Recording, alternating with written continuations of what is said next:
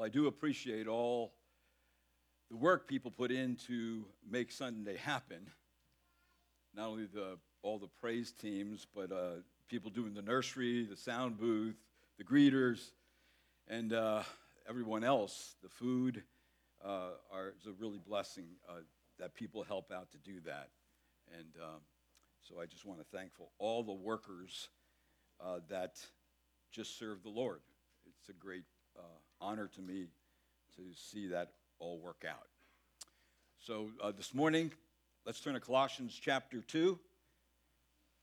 We're still looking at laboring for the supremacy of Christ, looking at the conflict. And as you turn there, let me have a word of prayer. Lord, this morning I thank you for the word of God, and I thank you, Lord, that once we understand what you have done and what we have, the only thing we could do is thank you. That's it. Not complain, not grumble, but just be thankful. Lord, I pray this passage of Scripture will help us to understand that this morning, and that your honor and glory and the name of Christ will be exalted to his supreme place where he belongs, because that's where Scripture puts him.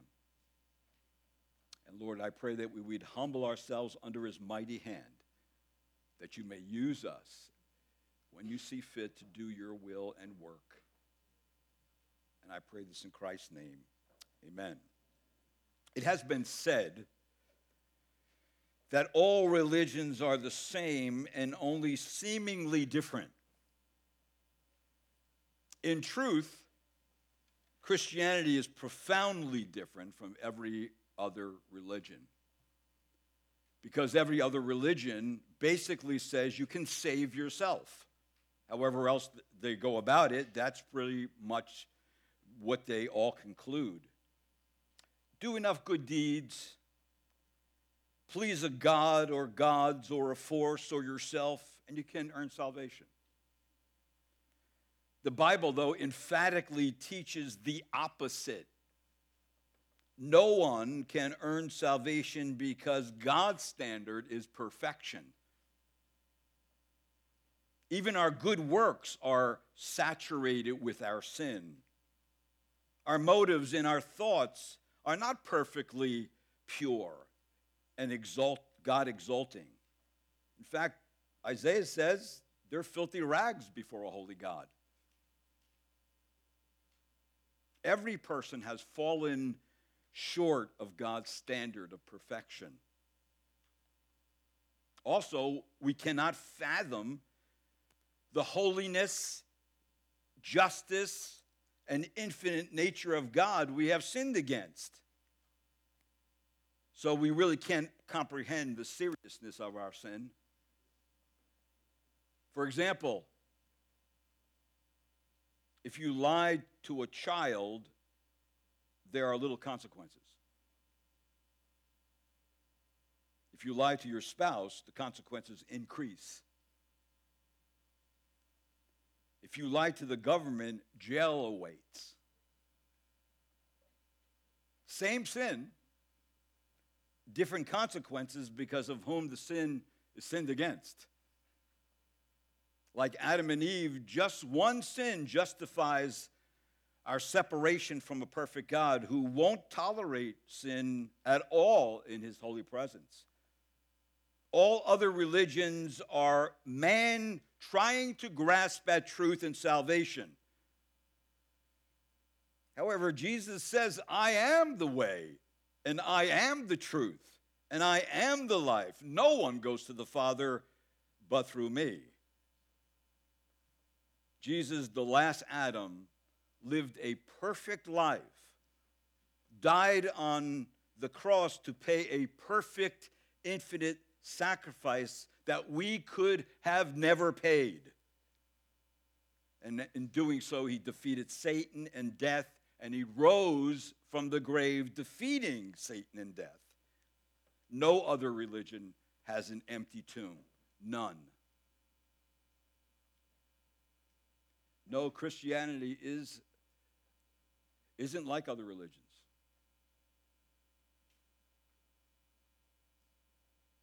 man's word and religion say do.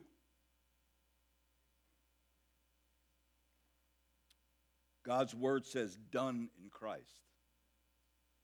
There's really only two religions in the world, if you want to categorize it like that, right?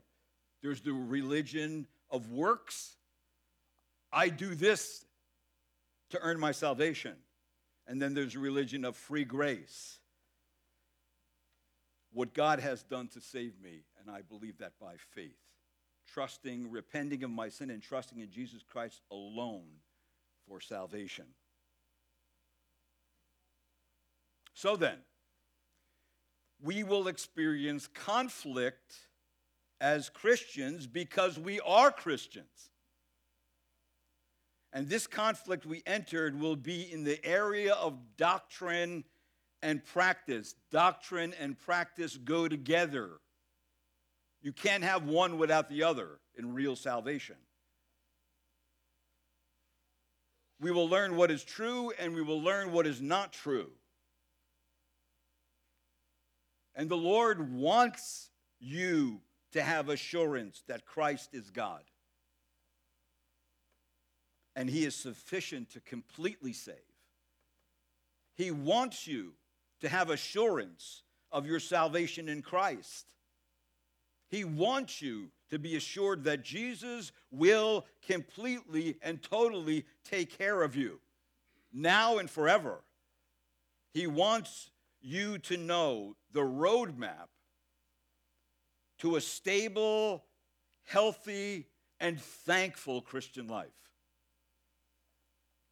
Now, so far in our text, in chapter 2, we have looked at the warfare.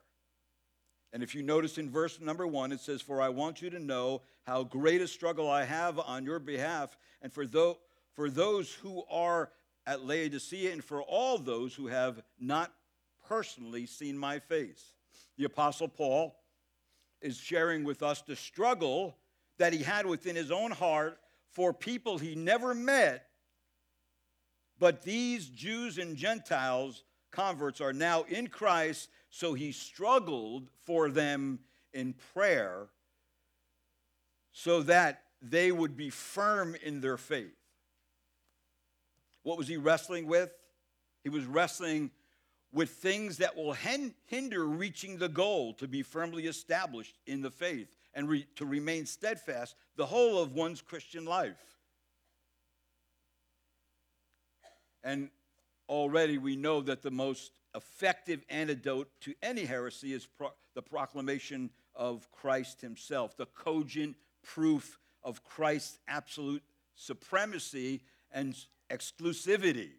There's no other way. Truth is worth fighting for no matter what cost or how much it would make us unpopular. So the Apostle Paul, first of all, is deeply concerned with these people that he is writing to. And so, secondly, we saw the welfare that Paul had for them. It says in verse number 2, that their hearts may be encouraged, having been knit together in love.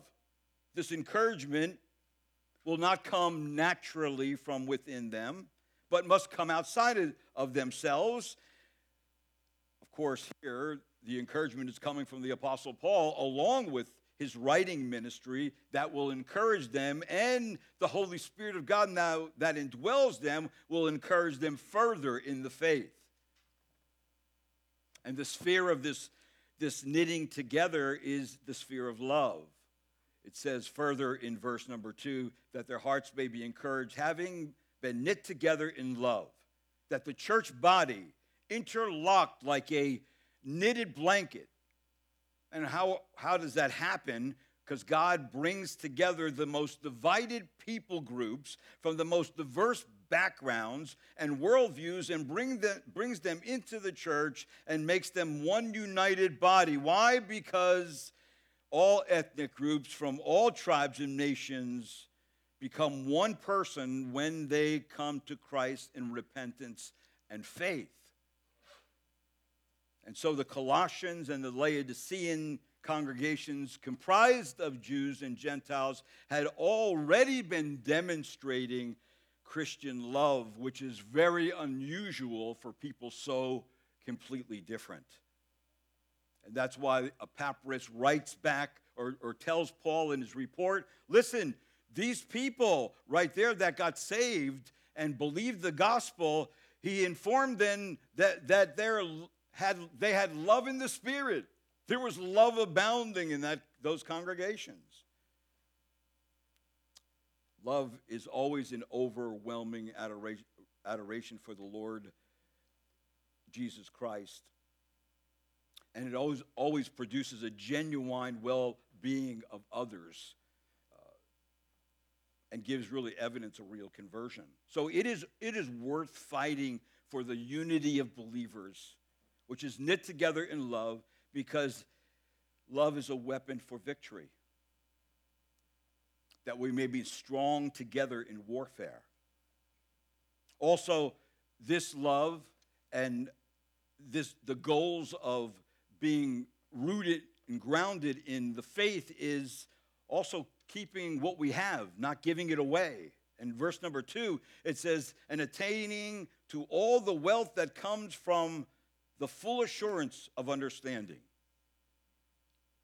And of course, Scripture is not referring to physical, material wealth. It is referring to the wealth and riches we have as believers in Christ, which consist of conviction of the assured understanding and knowledge of God's mystery. And what was that? What is that mystery that was kept a mystery in the past, but now unveiled? Well, we already saw it. It is Christ in you, the hope of glory. Christ alone is the source of every conceivable bit of spiritual knowledge worth keeping and living for and having, that all the barriers are down. So whether you come from a Jewish background or a Gentile, saints alike are fellow heirs now in Christ, and because the Spirit of God is in them. And then it further says in verse number 2 and 3, in whom are hidden all the treasure of wisdom and knowledge. It is in Christ that all the treasure of divine wisdom and knowledge have been stored up in hiding formerly, but now displayed to those who have come to know Christ Jesus. That Christ alone is the source of scriptural knowledge worth having and fighting to keep. That this knowledge is the greatest wealth that we'll ever obtain or have on this side of eternity. So I said last time, that's a Christological high point. No one could take that away from us. But in some way we can walk away from it or give it away. Christ is our treasure. And anyone who comes to know Jesus Christ by faith can draw from his store of wisdom and knowledge that has been given to us. So it is worth fighting for the treasure of truth, because the truth about Christ is a sharp weapon for victory.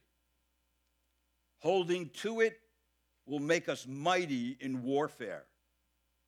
So what do we have? We have unity, unifying love as a weapon for victory in warfare. We have keeping the treasure of truth about Christ is also a weapon for victory. And they also give us discernment, which gives us protection. Protection from what? From false teaching. So now we are armed for battle. And once we are confident we have this treasure in Christ, once we have this high Christology, the benefits of wisdom and knowledge have a direct practical purpose for us. And what is that? That's what we'll look at today in verse number 4 to verse 7. Verse number 4, the warning. The unity of doctrine, the unity of love, the treasure of Christ as our possessions will keep you and me from being deceived. So here's an exhortative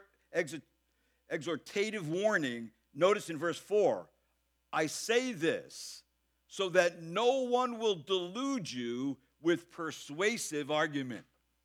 So all that went before. So you and I can stand strong. We're ready for warfare now. Bring it on. Because I know the truth. I know who my Savior is. I know the wealth I have. And I'm not giving that away for no one. See, the word here, delude, in this context, has the meaning of twisting the truth or enticing into error, to deceive by false reasoning or drawing erroneous conclusions, arguments that sound reasonable, or even popular rhetoric that get people to accept conclusions about religion and spiritual truth that are absolutely wrong because they have nothing to test it with. They have to test it with the Word of God. See, there are many places today where falsehood and disinformation are being disseminated. You have all kinds of media outlets, YouTube and Twitter and podcasts and Facebook and multimedia presentations and news networks, and yes, even churches. See, Satan's arguments sound plausible. Just what he presented to Eve. See, they convince someone against what has already been said and revealed by God. And what's Satan's old method? Has God really said that? That's it. That's his twist of truth. Matter of fact, that's what it says in Genesis chapter 3, verse 1. Listen what it says. Now the serpent was more crafty than any beast of the field which the Lord God had made. And he said to the woman, indeed, has God said, you shall not eat from any tree of the garden? Now, what's amazing about that is the woman said to the serpent, from the fruit of the trees of the garden we may eat, but from the fruit of the tree in the middle of the garden, God says, you shall not eat from it or touch it, or you will die. Now, she had it right.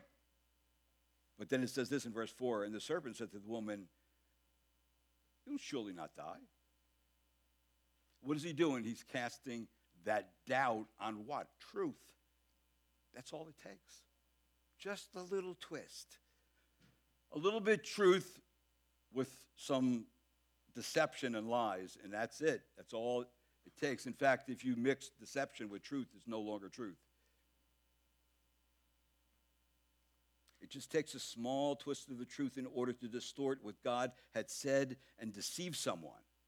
So false teachers' main flaw was their failure to rightly exalt Christ and submit to him as the only Savior and Lord. And the false teacher here in the Colossian church and the Laodicean church, he was eloquent and persuasive. With an outward form of humility and an overdose of confused doctrine, as summarized in Colossians already. What was that doctrine? That Christ is just one of a long line of angelic mediators, that Christ, that all matter is evil, that human wisdom is exalted, Judaism is carried over with its regulations and its rules. Angelic powers are revered above or equal to Christ, and there is a contempt for the physical body, and then liberty to do what you want with your body anytime you want to do it. However, there can be no compromise with error in doctrine or in practice, which Scripture opposes. This kind of hypnotic, persuasive rhetoric is used to talk someone into something.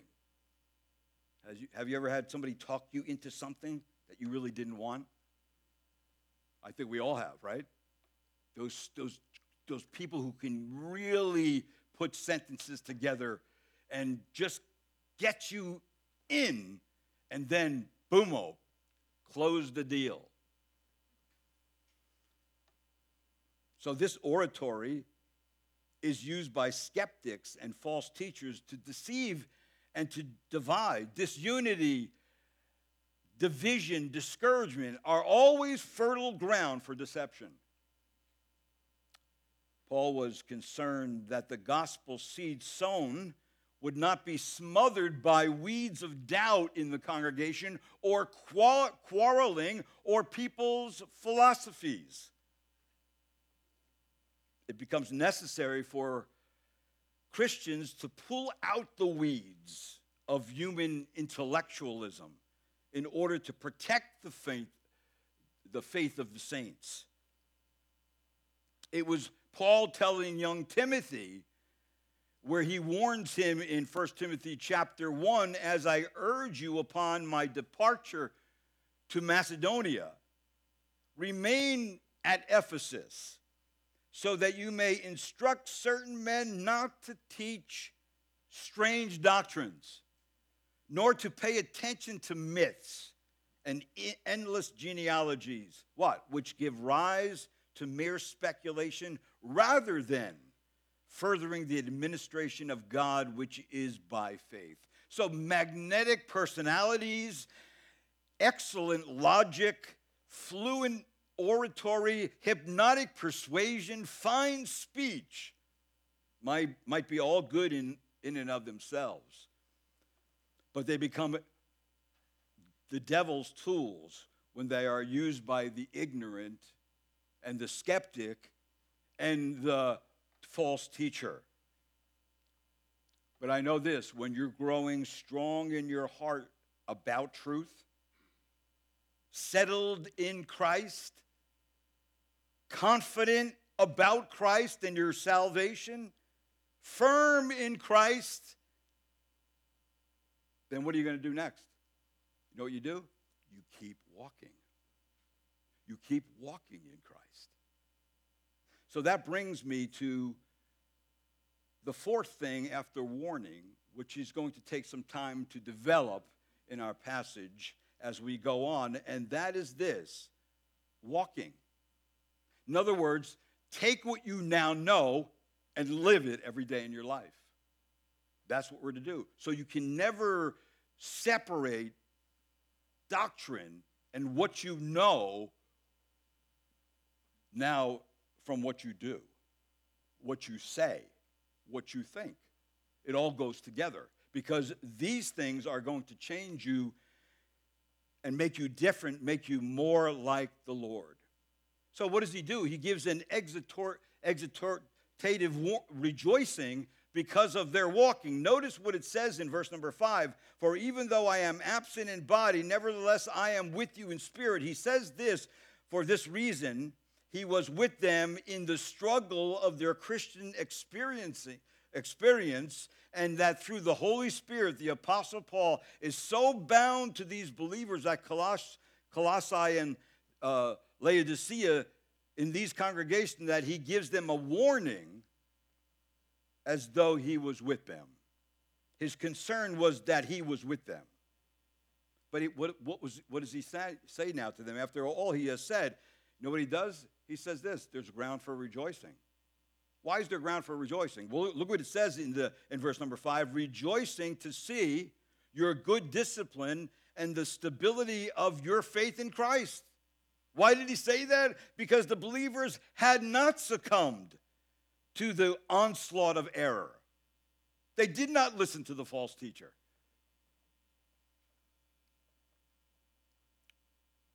These saints did not exchange Christ for a false teacher's worthless error. That's grounds for rejoicing. When somebody is walking in the faith, they're faithful in the faith, they're growing in their knowledge of their conversion to Christ and the faith, that these believers here were fortified in advance against the persistence of the errorists.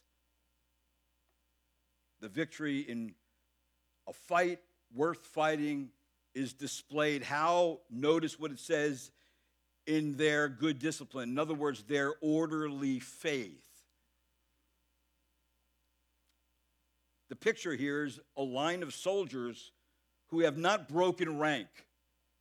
That means there's strength and unity. There is a front of believers that are not moving. Throw anything at us as a group of believers and we're not moving. Why? We know the truth. That's why.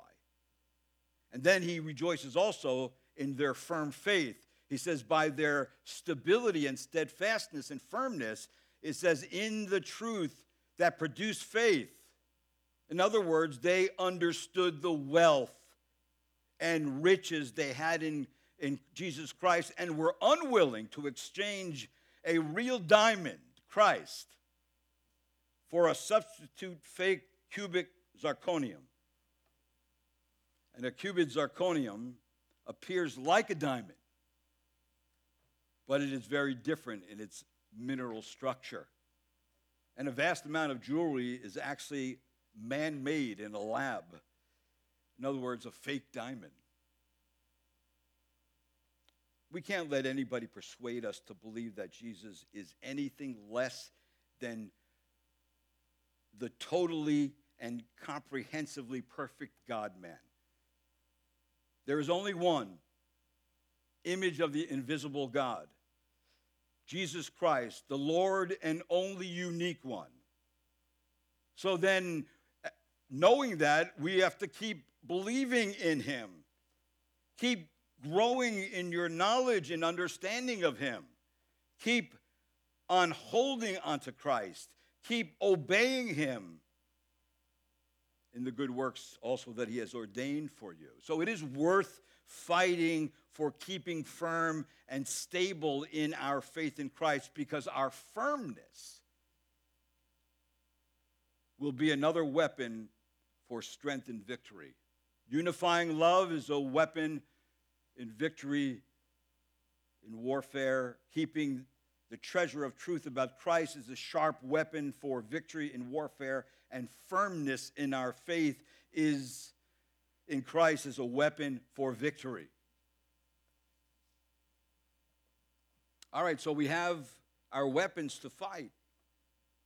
Now what are we to do? We're to continually walk faithfully in Christ. And that's what he says in verse number 6. Look what it says, chapter 2, verse 6. Therefore, as you have received Christ Jesus, what?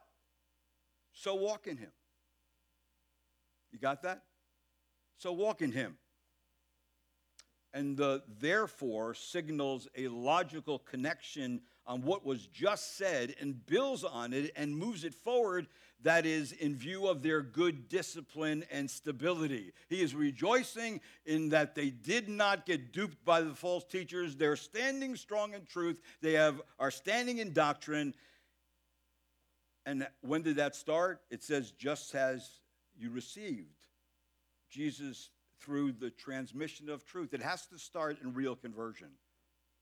You have to know that you're really saved, that you really received this, that it's yours. But you also have to know something else, that because you received Jesus Christ and the Spirit's in you, you are changing. You are changing. God is changing you. And if you notice something else in our passage, it says, therefore, as you have received Jesus, Christ Jesus, the Lord. It's really one of the only times it's mentioned like that in Scripture, because it mentions Jesus or Christ being Messiah. Jesus is his personal name, which means Savior, and Lord is his station and supremacy as Lord. All of those are a reality to real believers. And this unique expression really is never fashioned again in this way in the New Testament. It stresses the uniqueness and supremacy of Christ.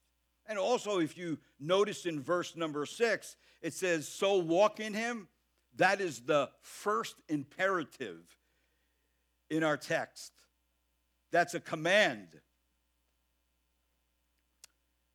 meaning how one can conducts one's daily life in behavior and lifestyle. The believers are to conduct their lives in accord with apostolic doctrine, not in accord with the enticing words of false teachers. There's no new teaching.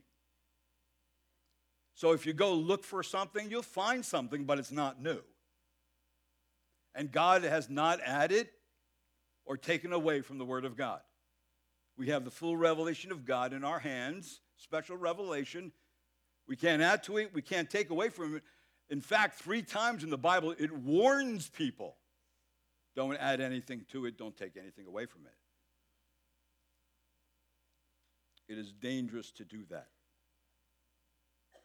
So Christians are to continue in the truth as it is in Jesus, and not to be turned aside by novelties, new things popping up, new theories popping up, and by falsehoods or by even false teachers with a slick tongue. And notice also the sphere in which the Christian life is to be carried out. It says that we are to walk in Him. Now that is a phrase that is used often already in Colossians. It includes obedient cooperation with the truth of God's word and a constant dependence upon God. Let me mention to you that this phrase, in Him, is so significant in the book of Colossians. It says in Colossians 1:16, in Him all things were created. Verse 17, in Him all things hold together. Verse 19, in Him all divine fullness dwell. In chapter 2, verse 10, it then says this, in Him you have been made complete. In verse number 12 or 11, in Him you were circumcised. And we're going to deal with that next time. Verse 12, you were buried and raised with Him. You were made alive together with Him. And then in verse number 15 of chapter 2, all demonic powers have been defeated in Him. So that's where we're to live. We're to live in Christ, in the sphere of Christ. This Christocentric orientation of life is now available to all Christians, and the Christian is now able and now responsible to live it. So we are not only called to live a faithful Christian walk, we are also called to have a healthy and thankful Christian walk. And if you notice in verse number 7,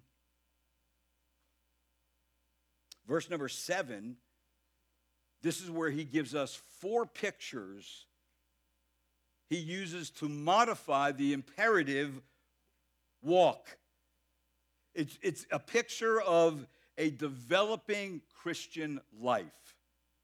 And here's the first picture. In verse number 7 of chapter 2, it says, having been firmly rooted. That's a horticultural metaphor. It's talking about a spiritual plant. That the rooting of faith meant an organic union with Christ, because Christ is the life of the plant. That these roots of your salvation have gone down deep and now is receiving from the soil all the spiritual nutrients vital for spiritual life and health. And what is so interesting in verse number 7 is that these roots have been sent down deep and used in the passive voice. That means God is the active agent. He's the one causing this to happen in our life. So in other words, if you're really a believer, it will happen. If you are a professed believer but you're not concerned about anything else past that, and nothing happens in your life, there's no change in your life, then God's not causing you to grow like a plant that has deep roots in the ground. You know when a plant has deep roots and it's getting nourishment from that ground, what's going to happen to that plant? It's going to be healthy. It's going to be giving whatever that plant is. It's going to be giving fruit. It's going to be having nice leaves. It's going to be giving everything that is needed. That's the same thing with you and I. That if our roots go down deep in our salvation with Christ and we're walking in him, we will become like Christ. Ephesians uses this word rooted in a different way, but a similar metaphor. He says, so that Christ may dwell in your hearts through faith, and that you being rooted and grounded in love. There it comes up again. And that you may comprehend with all the saints what is the breadth and the length and the height and the depth, and to know the love of Christ which surpasses knowledge, that you may be filled up to all the fullness of God. There it is, this whole view of being filled up, having all you need to grow. So we have a rooted plant that is growing. That's the first metaphor, picture of the Christian developing life. And the second one is in verse 7 too. It says, having been firmly rooted, and here is, and now being built up in him. There it is, in him again, that this building, pictured with a firm and solid foundation, and remember this, a building of which the most important part of the structure is the foundation, indicating that the Christian life is durable and it has stability and can withstand the stresses and strains of life itself.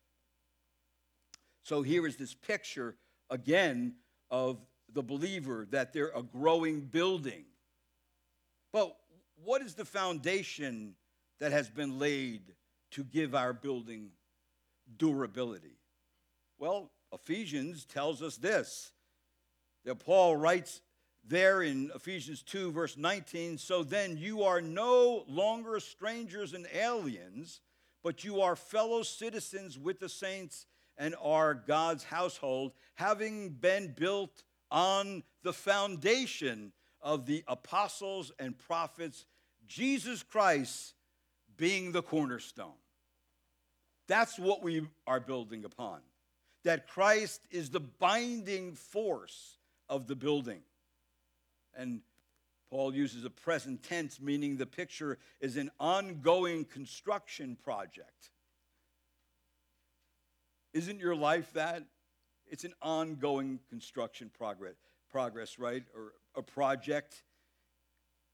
That's what a believer is. You're growing, you're growing, you're growing. You're deep, your roots are going deep, your buildings become stable and strong. I often think about this building we're sitting in right now. 168 years ago, this building was built. This Victorian structure was built. It's a good example of a sound structure. It was not only founded when they found the church, when the Dutch Reformed Church were actually preaching the gospel, they built this church upon a spiritual foundation. And thank the Lord, 168 years later, we're still preaching the gospel. I don't know if that was happening all the time, but we are doing it today. So the Lord must be answering prayers from saints who prayed in this place many years ago. So spiritually, because it was founded upon the gospel of Christ and the authority of the Word of God, we are still here. But structurally, when those who built this building not only laid the best foundation they knew about at that time, but it also sits on a vein of shale. That's why our water table is so high. It just rains a few days and the water's coming out everywhere because it got nowhere to go. And just to think about the canal that is out there that was dug by immigrants by hand, and it was nothing but shale. I don't think they lived very long. So there are virtually very few cracks after many years in the original structure. And it is because the foundation was carefully laid and has been found to have endured the stresses and strains of its environment and proved to be durable and reliable. It's strong and firm. So our faith is not only to be rooted and growing, it is to be strong and firm. But the third metaphor in verse number 7 is this. It says, and establish in your faith, just as you were instructed. Established in your faith. This is a legal metaphor. The last one was a architectural metaphor.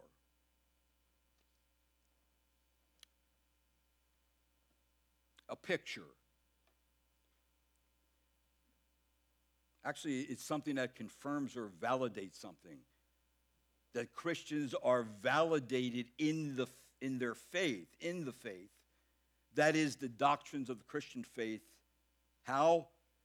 By their transformational change in character, in obedience, in love, in maturity, in stability.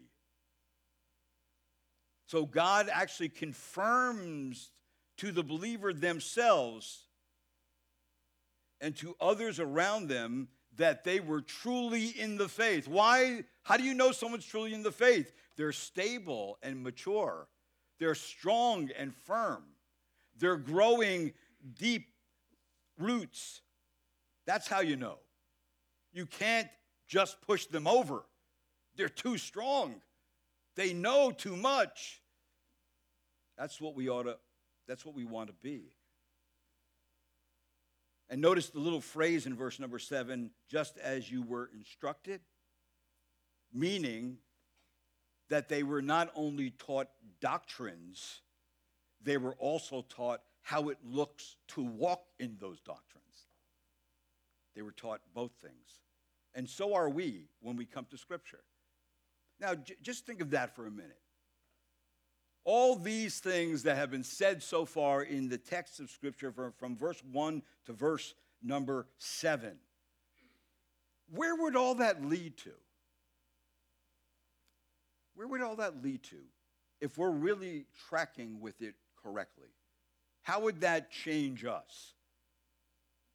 What would it do in our life? Well, I want you to see what it does in verse number 7. Notice, I'm going to read the whole passage, verse 7. Having been firmly rooted and being now built up in him, established in your faith, just as you were instructed, and what? Overflowing in what? Gratitude. So here's the result. This is the result of you and I having deep roots in Christ, being strong and firm in our faith, stable and maturing in our faith. And here, this is what it leads to. It does not lead to grumbling or complaining or doubting. It leads to an overflowing fountain of thankfulness. Do you find that happening in your life? Do you find when you get up in the morning that you are overflowing with that? And overflowing is a picture of conditions that is always developing and always advancing. It is overflowing the cup. When one understands what one has in Christ, how much God has done on their behalf, along with the validation of the transformational results of life carried out in Christ, there's only one thing you could do. You can only be thankful. Thankfulness is another weapon against error. Because I know why I'm thankful. I don't think the thought thankful can be not connected to something you're thankful for. There's got to be a substitute or substance to your thankfulness. So overflowing thankfulness is a validation that you are walking in spiritual health and being faithful to what you have been taught. Have you ever thought of that? But I tell you what,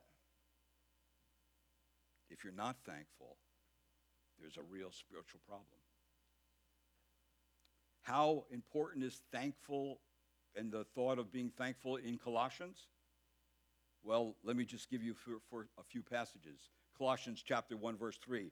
We give thanks to God, the Father of our Lord Jesus Christ, praying always for you. Colossians chapter 1, verse 12. Giving thanks to the Father who has qualified us to share in the inheritance of the saints in light. Colossians chapter 3, verse 15 through 17. Let the peace of Christ rule in your hearts, in which indeed you were called in one body, and be thankful. Let the word of Christ richly dwell within you with all wisdom, teaching and admonishing one another with psalms and hymns and spiritual songs, singing with thankfulness in your hearts to God. And then it doesn't stop there. Verse 17, whatever you do in word and deed, do all in the name of the Lord Jesus Christ, giving thanks through him to God the Father. And then Colossians 4, verse number 2, devote yourself to prayer. Keep alert in it with an attitude of thanksgiving. So our growth is derived from God, whom true thankfulness is ours alone to give him. And do you think that God is not pleased when his children thank him? But not just thank him where everybody knows you're thanking him. Thanking him when you're driving in your car. Thanking him when you're faced with a huge difficulty and problem. Thanking him when you get a bad report in your health, for your health. Thanking him at night. Thanking him in the morning. Thanking him in the afternoon. That you're just a container of overflowing thankfulness. Now, do you think that would affect people? When you go into work, you think that's going to affect people? How come you're so bubbly? What are you here to be thankful for? You know people are going to say that to you. But you know what? If they see that in you, you think it's not going to open up an opportunity. Let me tell you why I'm thankful. Know what you tell them? You tell them everything Colossians just told you. That I have a Savior who went to the cross for me, who died in my place, who rose again for me to give me eternal life. I believed in him, and he's given me his Spirit, and he's made me new. That's why I'm thankful. You want to know any more about that? See, we should never forget that in any case, theology is for doxology.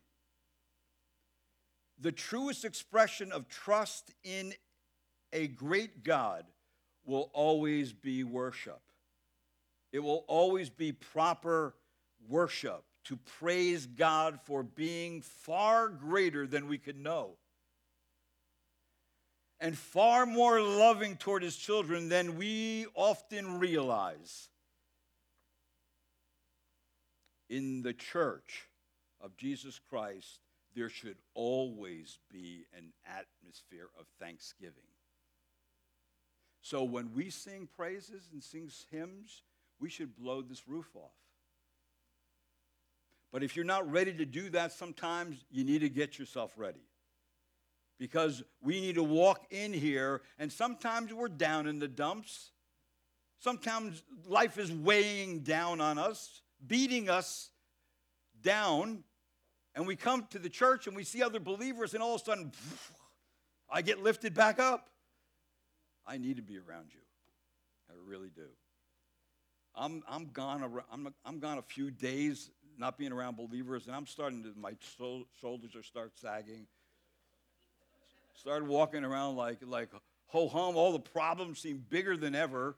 And I come into the church, I go home, and I'm on cloud 9, whatever that means. Don't forget this: discontentment, and ingratitude are often results of false teaching and a fleshly, worldly understanding of spiritual reality. So if you find yourself grumbling and moaning and groaning too often, you need to drop to your knees and you need to be reminded of what God has done for you, and then be thankful. Amen? Maybe we sing that song again, Joe. So anyway, let's have a word of prayer. Lord, thank you this morning. Thank you, Lord, for your kindness to us, your patience towards us, your long suffering with us. Lord, and I pray that these truths would not only bring rejoicing to us because we are standing firm in the faith, but also, Lord, because the result of doctrine and practice is thankfulness. And thankfulness, Lord, is it's a validation that we're growing healthy in truth and practice, living in the sphere of Christ, giving you praise and glory. And Lord, when you catch us or we catch ourselves grumbling and moaning and complaining, Lord, convict us quickly that we repent of that sin and then start being thankful again. So I pray, Lord, that our list of thankfulness would just keep getting longer and longer. And I pray this in Christ's name. Amen. Let's stand together.